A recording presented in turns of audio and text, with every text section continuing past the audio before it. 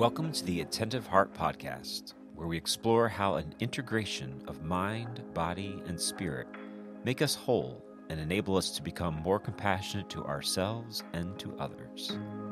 I'm your host, John Gribowich.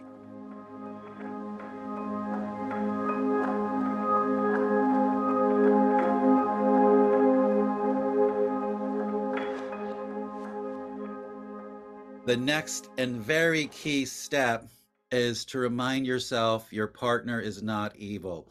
I like that. Yeah. She's a good person. If she doesn't agree with you, she probably has a valid point. It's one of the most profound things I learned from the marriage research. When a couple disagrees, they almost always both have a valid point. But even the dirty sock on the floor, if you calm down and think about it, it wasn't right for me to leave the dirty sock on the floor. But from my wife's like, but he worked 12 hours that day. He was tired when he came home. So even the dirty sock on the floor has a kind of a valid point behind it. Mm-hmm. And if you can see the valid point in the other person's point of view. So the key to great conversation is to believe you're both good people and you both have valid points. By most of us are good people. So just using that approach to conversation. We're two good people here. We both have valid points. Now let's find a win-win solution. So my wife and I made a commitment. If we ever disagree on anything, we have to find a win-win solution, something we can both, find a creative solution we can both be happy about. So a lot of couples don't do enough brainstorming in marriage. So setting a time, it's a miracle, by the way. I call it time plus deadline. Let's talk later doesn't focus my thinking. Let's talk Wednesday at 9 p.m., even though it's several days away. Okay, I did make a promise. It's a hard deadline. I need to be ready. So I go through this step by step, before talking to my wife. Oh, one other key point, maybe two. So Dr. Gottman, this great marriage researcher, observing couples argue over the years, discovered there's a right way to say it and a wrong way to say it. Yeah. And so we adopted in our marriage the rule, zero criticism. There's always a constructive way to make your point. And so we adopted the rule of always being constructive.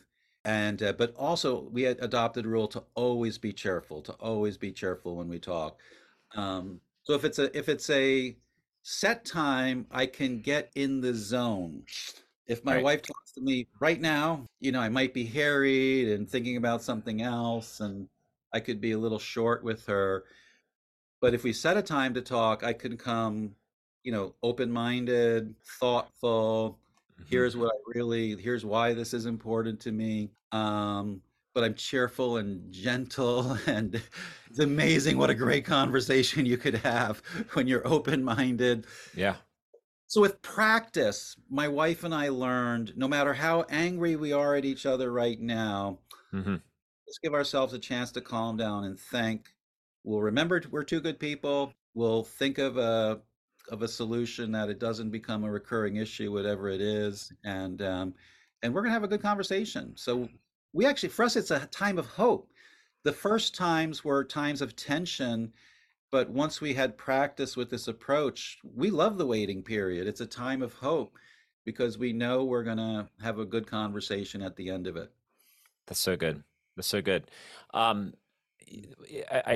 do like that whole idea that, like, when it's something is scheduled, you're also preparing how you're going to be able to live up to the rules. Because as you were saying that, like, I was thinking, well, geez, always be cheerful, don't be critical. I mean, like, you have to really be very intentional to do that, and it's hard to do that all the time, right? I mean, Exactly. you're going to snap here and there, right? I mean, so to be able to realize that, okay, when I show up for this, these are the guidelines that we follow.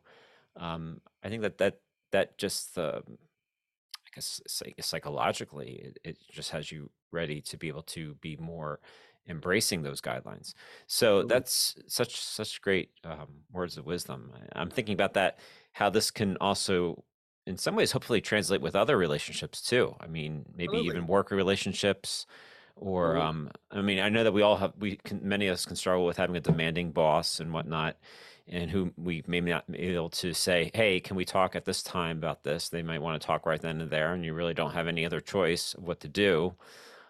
So I do you ever, is that something that ever comes up uh, in your counseling, with how, like, you have so much agency over your own relationship, but how does someone have more agency over other relationships? I mean, are sure. they able to do that? So first, just to share, I'll have two fun stories to share. So one is, so getting married in the Catholic Church, you're required to do this marriage prep program. Hmm. So this 77-year-old Episcopalian calls me up. Peter, he's marrying a Catholic, a 61-year-old Catholic woman. So he calls me up complaining, they're making me take pre-cane. I'm 77 years old. I'm marrying a 61-year-old woman. Hmm. Turns out he was happily married for 48 years to his first wife who passed away. Hmm. So he was really complaining that he had to take this marriage preparation program. By the way, at the time I was barely married. He was actually one of the first couples that I was meeting. Yeah. So I was like, what am I going to teach a 77-year-old man who was happily married for 48 years? Yeah. Uh, so I told him, I said, look, I can't waive the requirement, but I'll make it easy for you. You name the time, you name the place, I'll come to you. So it turns out he owned a company in New York City. So can you come to our company headquarters on Park Avenue for lunch on Saturday? Mm. Like, okay, so here this guy thought he had nothing to learn. We sit down and he goes to me, Peter, we could really use that timeout advice in our relationship. So it was clearly a new idea for him. The following Monday, he sent me an email. Peter, I just want to thank you again for coming to our office. I just wanted to share with you. I sent out a company-wide memorandum that timeouts are now company policies. That's so good. That's so good. Yeah. I mean, how many issues would be alleviated at work if that was not Yeah. actually more of a company policy for places? I mean, yeah, so good, so And good. I had a guy call me up the very day, next day after I met him. He was so excited to tell me timeouts aren't just for a romantic relationship. I was about to scream at my employee, but remembered your timeout advice. And he did make a mistake, but I allowed myself to cool down. And then we sat down later and actually had a really good conversation about it. Peter, I would have permanently damaged that relationship if I had talked to him in the heat of the moment. Hmm. That timeout advice.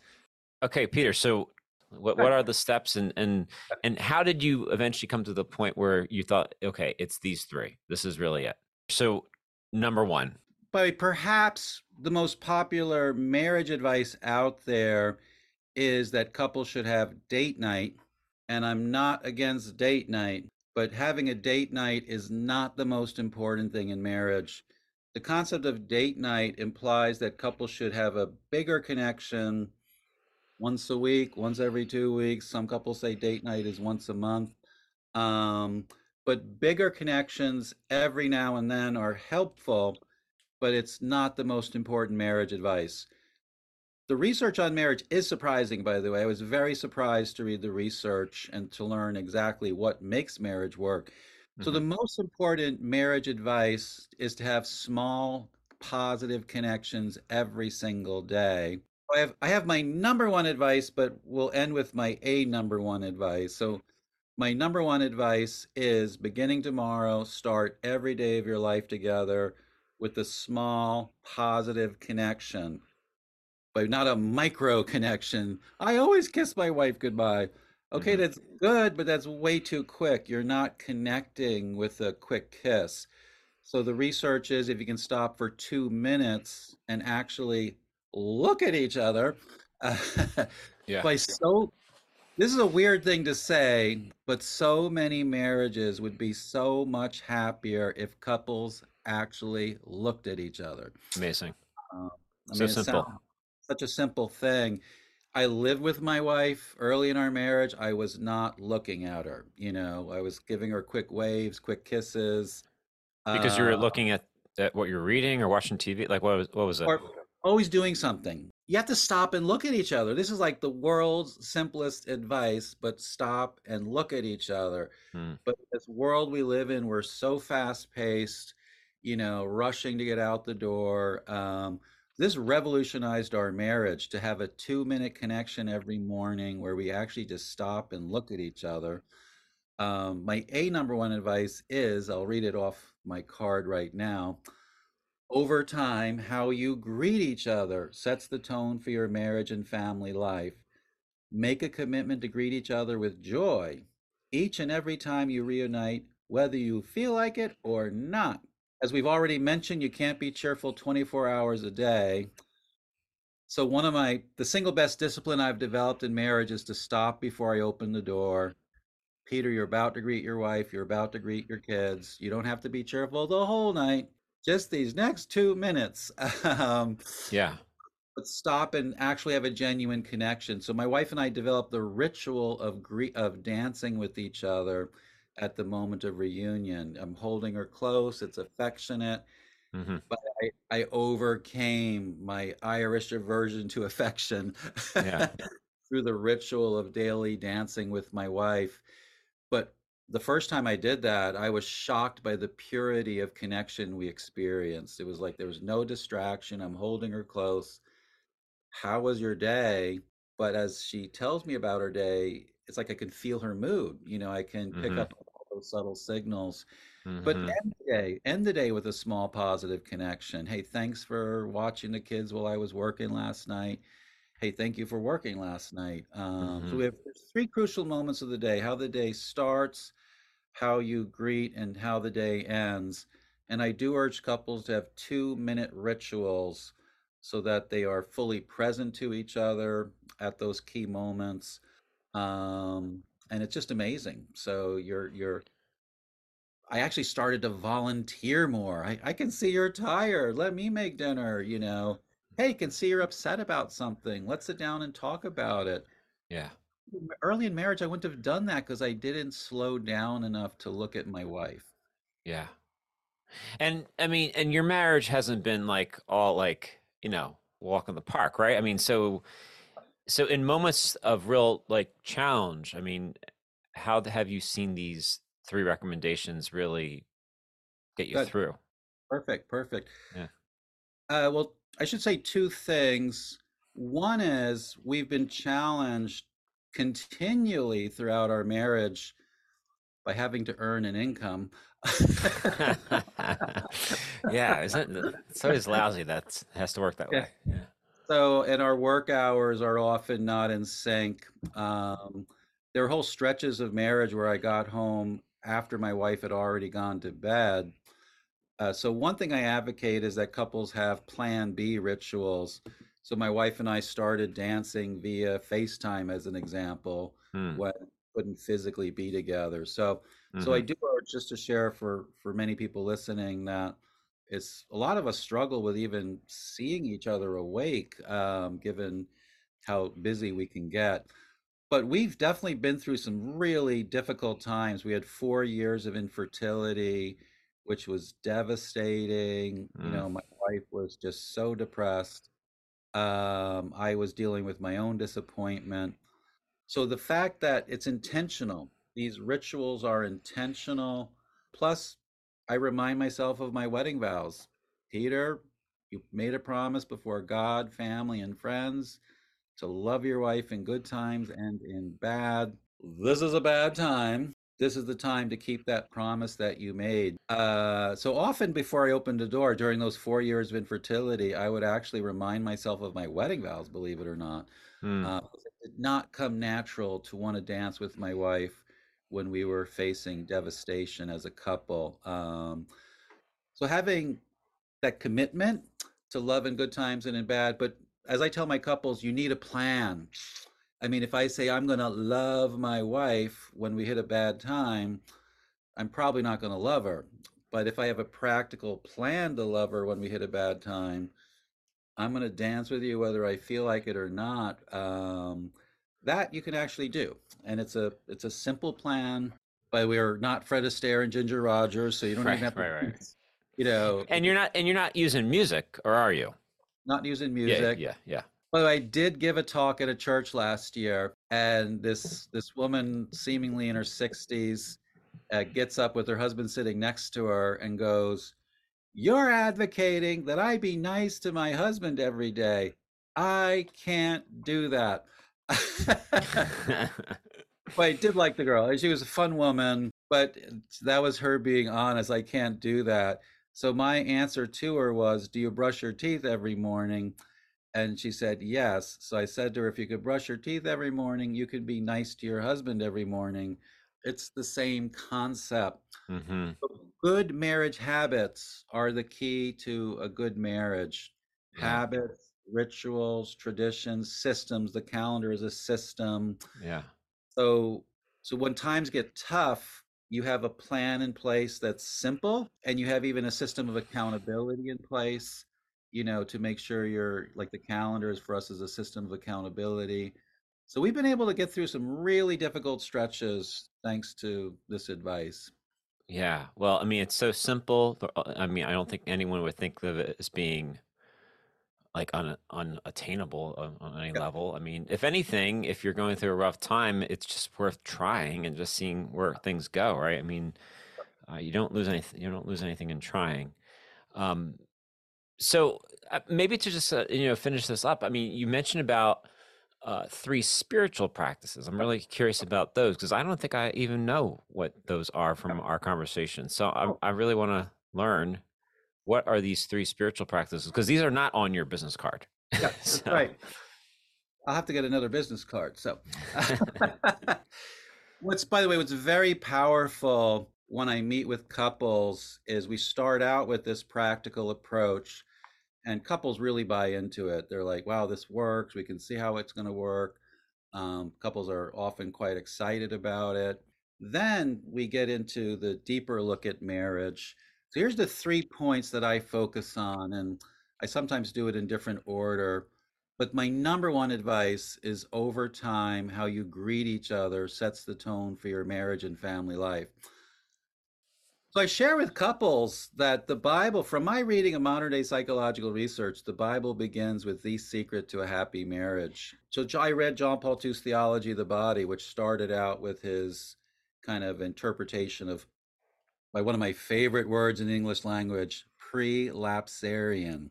Wow. So Yes.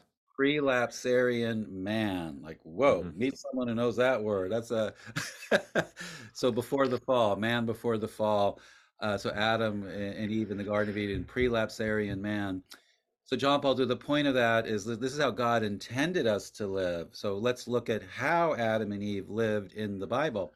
So this is my way of teaching couples about this. So I say, hey, the Bible begins with the secret to happy marriage.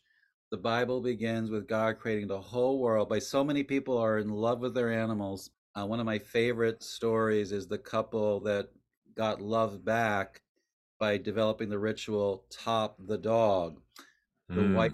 The wife was complaining. The husband was more excited to see the dog than he was to see her. So the next day, the couple started barking at each other at the moment of reunion, and like got the romance immediately back into their marriage. So I dance with my wife. That couple barks at each other at the moment of reunion. So top the dog. But the Bible literally begins with Adam topping the dog in the Garden of Eden. So the Bible begins with Adam, with God creating the whole world and everything in it, including the animals. Hmm. God gives the whole world to Adam. Wouldn't you expect the Bible to begin with man thanking God? But Adam is offered the whole world, and Adam is unimpressed. Yeah. So God goes, what do you have to do to impress this man? He puts Adam back to sleep, takes the rib out of his side, creates his wife Eve for him, and he wakes Adam up a second time. So one message of the story of Adam and Eve is couples should value each other more than the entire world. I like That's to such tell, a that's such a profound lesson from the story that you don't yeah, that I think it just gets glossed over. agreed, agreed. Yeah. Well, wait till this next thing I'm about to share with you. Uh, so that's a high standard. I tell couples that's a high standard, that you should value each other more. than the whole world. And I'm very open with my couples. I don't always live up to that standard, of course. Like, I get caught up in all kinds of things. Right. But at least I'm now remembering that's the standard. I should be valuing my wife more than we bought a house and I got so obsessed with painting the house. I actually forgot about the people who lived in the house. Yeah. Uh, and then I remembered the Adam and Eve story, and I'm like, wait a second, what's more important, this paint job or the people who live here? Yeah. You know, and I need to really reprioritize. So that's to me a very profound point that you should value each other more than everything in the world. Mm-hmm. That's the measuring stick. Um, but then I share Mm-hmm. that the Bible, so the Bible begins with Adam joyfully greeting Eve, and it's not a random story. So the point of it is God intended marriage to be joyful. That's the point of Adam greeting Eve with joy, is that God intended marriage to be joyful. Mm-hmm. But that thought shocked me. I was like shocked Yeah. to realize that marriage is supposed to be joyful. So John Paul II says the point of the Adam and Eve story is this is how God intended us for us to live. At the time, I wanted to be good at marriage, which I interpreted to mean as long as we're not fighting, we're good. Um, Mm. so for me, I thought peace should be normal in marriage. Peace should be normal in marriage. My friends were arguing that bickering is normal in marriage. And then I read from John Paul II that marriage is supposed to be joyful, that joy is normal in marriage. You should feel joyful to be a couple every single day. Mm. That was my road to Damascus moment. I literally felt like a lightning bolt had come out of the sky and struck me with that insight that marriage is supposed to be joyful. And my immediate reaction was, he's right. Marriage is supposed to be joyful. Mm-hmm. Um, so I was hoping for peace. So Yeah. John Paul II elevated my sights that actually peace is not what I want in marriage. What I want is to joyfully live with my wife. So you should feel joyful every single day to be a couple. This is what I share with my couples, that joy is normal. And if you don't feel joyful, it means you forgot how lucky you are you met each other. It means you're taking each other for granted. But couples really react well to this because they want that, they want to feel that joy. So don't wait for joy. Couples should actively cultivate joy in marriage. So I argue that couples should give each other the gift of a joyful marriage. So the Catholic faith, what happens on your wedding day? You make a gift of yourself to the other and you receive the gift. So marriage is all about giving, but what should you give? So the gift of a joyful marriage. I urge couples to give each other the gift of a joyful marriage every single day of their married life for the rest of their married life. And then I tie it back to the marriage research. How can we do that? Develop rituals. Start your day on a joyful note. Mm-hmm. From the research, how you start the day sets the tone for the day. Couples who start the day with a positive connection feel more positive the whole day. If you always greet each other with joy, your spirits are just lifted as you're approaching home, and you set a joyful tone for your time together. So joy is normal. I mean, that was a revolutionary thought. That's prelapsarian man in Mm-hmm. action. Yeah. Yeah. But I decided to embrace that. That's another high standard, that marriage should be joyful. It doesn't mean my wife and I always feel joyful because we take our eye off the ball, we get busy with things. But I used to think peace was normal. If we ever bicker, we need to pay attention. Now I've come to believe that joy is normal. And if things start to get a little quiet, that's a problem. So just really quick so in summary, then Yep. how do you just kind of how do you bullet those three spiritual Oh, practices? we only got one of them, by the way. So Oh, that's whoops. Okay. All right. I was thinking, oh, how am I supposed to like kind of remember all these? so Okay. Got so it. the three marriages, there's Yeah. the bickering marriage, the peaceful marriage, the joyful marriage. So that was 1, 3 there. Okay. So I urge couples to have a joyful marriage. That's point number one. And so point number two is, so John Paul II was a playwright. By the way, all future popes, I'm sorry. I was too busy to read all your writings. and so I am stuck on Pope John Paul II. That's all right. But He had enough to last a yeah, long time. So yeah, I read over 1,000 pages John Paul II wrote about marriage, but he was a playwright, a philosopher, a theologian, wrote over 1,000 pages on marriage. I share with couples this handout, my two favorite pages out of 1,000. But the theme throughout John Paul II's writing is love is by its very nature creative. Your love is either creative or it is not love. Here's a sentence I read to couples: the bridegroom examines his bride attentively, yeah. uh, as though in a creative, loving restlessness to find all that is good and beautiful in her and that he desires for her. So we should be looking upon each other with a creative, loving restlessness to find the good in each other and to draw out the potential in each other. So, what does it mean to love someone? So, this is point number two. What does it mean to love someone? If you love someone, you build them up, you encourage them, you look for potential in them. Appreciation is good. I appreciate you for who you are, but in marriage, appreciation is not enough. We should be actively seeking to draw out potential in each other, to sometimes challenge each other. That's a life well spent. As I told this couple last night, a lot of people say it doesn't make sense to spend your whole life with one person. Marriage doesn't make any sense. I say marriage does make sense if you're in a marriage where you're actively trying to build each other up and encourage each other and have a commitment to continue to grow throughout your marriage together. That's a creative love. The Mm, opposite of creative love is a critical love. Way too many couples restlessly look for the negative in each other. You didn't put the dishes in the sink, right. So I tell couples you need to make a choice. Are you going to be a critic or are you going to be creative? And that's what makes, why would you want to spend your whole life with one person? Well, if that person is building you up and encouraging you and helping you become a better person, you want to spend the rest of your life with that person. Yeah. All right. Number one, That's point number two. So now we're down to point number one. So marriage should be joyful. You should build joyful. you should build each other up. And I do share with my couples this mountain image. Marriage is not supposed to be easy. It's not supposed to be a romantic walk through a beautiful garden.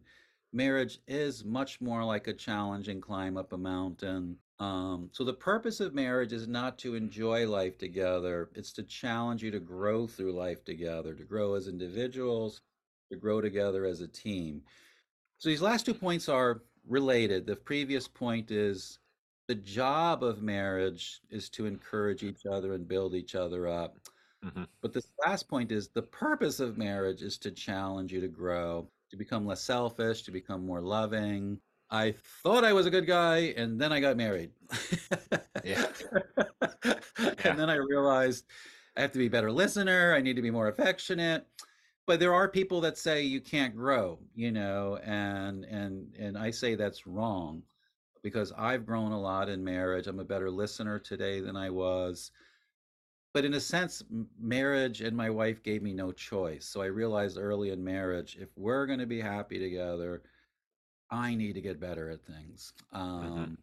My wife needed to get better at things. By the way, we still need to get better at things. As you master one challenge, another challenge has a way Hmm. of appearing.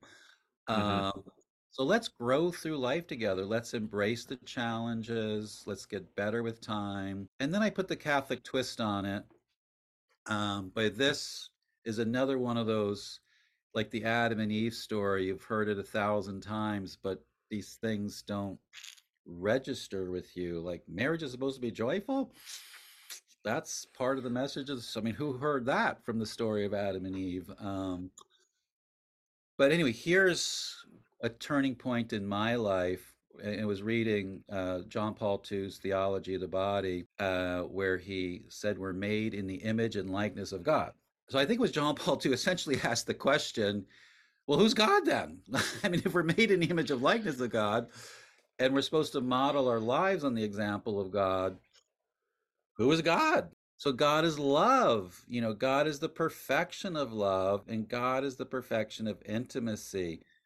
God is the Holy Trinity. The love of the Father and the Son is so perfect, it brings forth the Holy Spirit. Hmm. So God is the perfect marriage and family, this Holy Trinity. So we're made in the image and likeness of God, which means we're made in the image and likeness of the Holy Trinity. Hmm. We're supposed to model our lives on that example. That thought shocked me. Talk about a high standard. We're supposed to model our marriage and family life on the example of the Holy Trinity. But this one took me 5 days to get my head around. The joy one I immediately bought into, but base your marriage and family life on the example of the Holy Trinity, that took some time. Hmm. But after 5 days, I said to myself, you know what? I like this idea. If we take this idea seriously, it means we're going to strive to be a perfect team in marriage. To be a perfect team, we have to work on being perfect teammates. So I have to work on myself to be a better person. My wife needs to work on herself to be a better person. We need to work on our connection and intimacy and teamwork. So for me, marriage is this lifelong series of challenges. I do think marriage gets progressively more challenging as you go along, but it's all designed to make us more perfect at love, to experience in this world, have a growing experience in this world of like the intimacy that God enjoys. So base your marriage on the example of the Holy Trinity. That's a powerful message. But then I share these practical bits of advice. It's all about how to do it. Schedule a conversation, have a more intimate connection. Hmm. Have a calendar, be a great team every day. I share with couples after reflecting on this concept, we're made in image and likeness of God. But one thing I realized, I had compartmentalized my life. Today's a work day, tomorrow's a work day, Sunday will be a marriage day. Well, the Holy Trinity is the Holy Trinity every day. Yeah. And it's the model. We need to be connected every day. Right. So we actually embraced the goal in our marriage. It's the daily rallying cry of our marriage. Let's strive to be a perfect team. Let's strive to be a perfect team. Yeah. The Holy Trinity is a perfect team every day. If we're made in that image and likeness, we should strive every day to be a perfect team.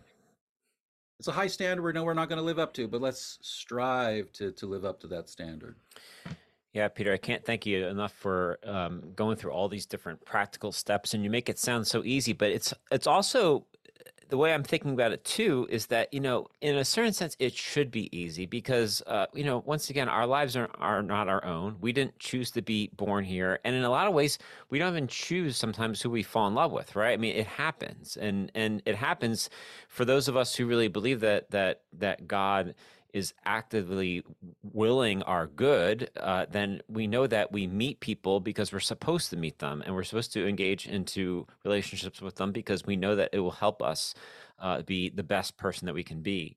So if that's all the case, then really everything has already been given to us. We just have to say yes. And I think that these steps are really just saying yes to the gift. That's Yes to the absolutely. gift of your partner, to your spouse. Um, and I think that's very liberating because I think at times we feel as if like we have to make this work or Yeah, we're the ones who are the masters of our own lives and we have to do things to make ourselves happy and successful yeah, when everything's gift, right? yeah, So absolutely.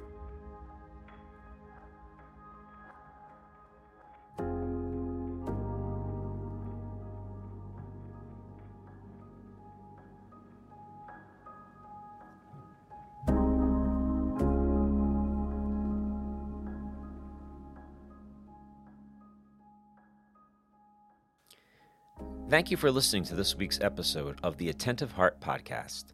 We hope that you were able to find it helpful in your spiritual journey and practice. This podcast is produced in collaboration with Sunday to Sunday Productions and the Witness Podcast. If you enjoyed this episode and you'd like to help support the podcast, please subscribe and share it with friends.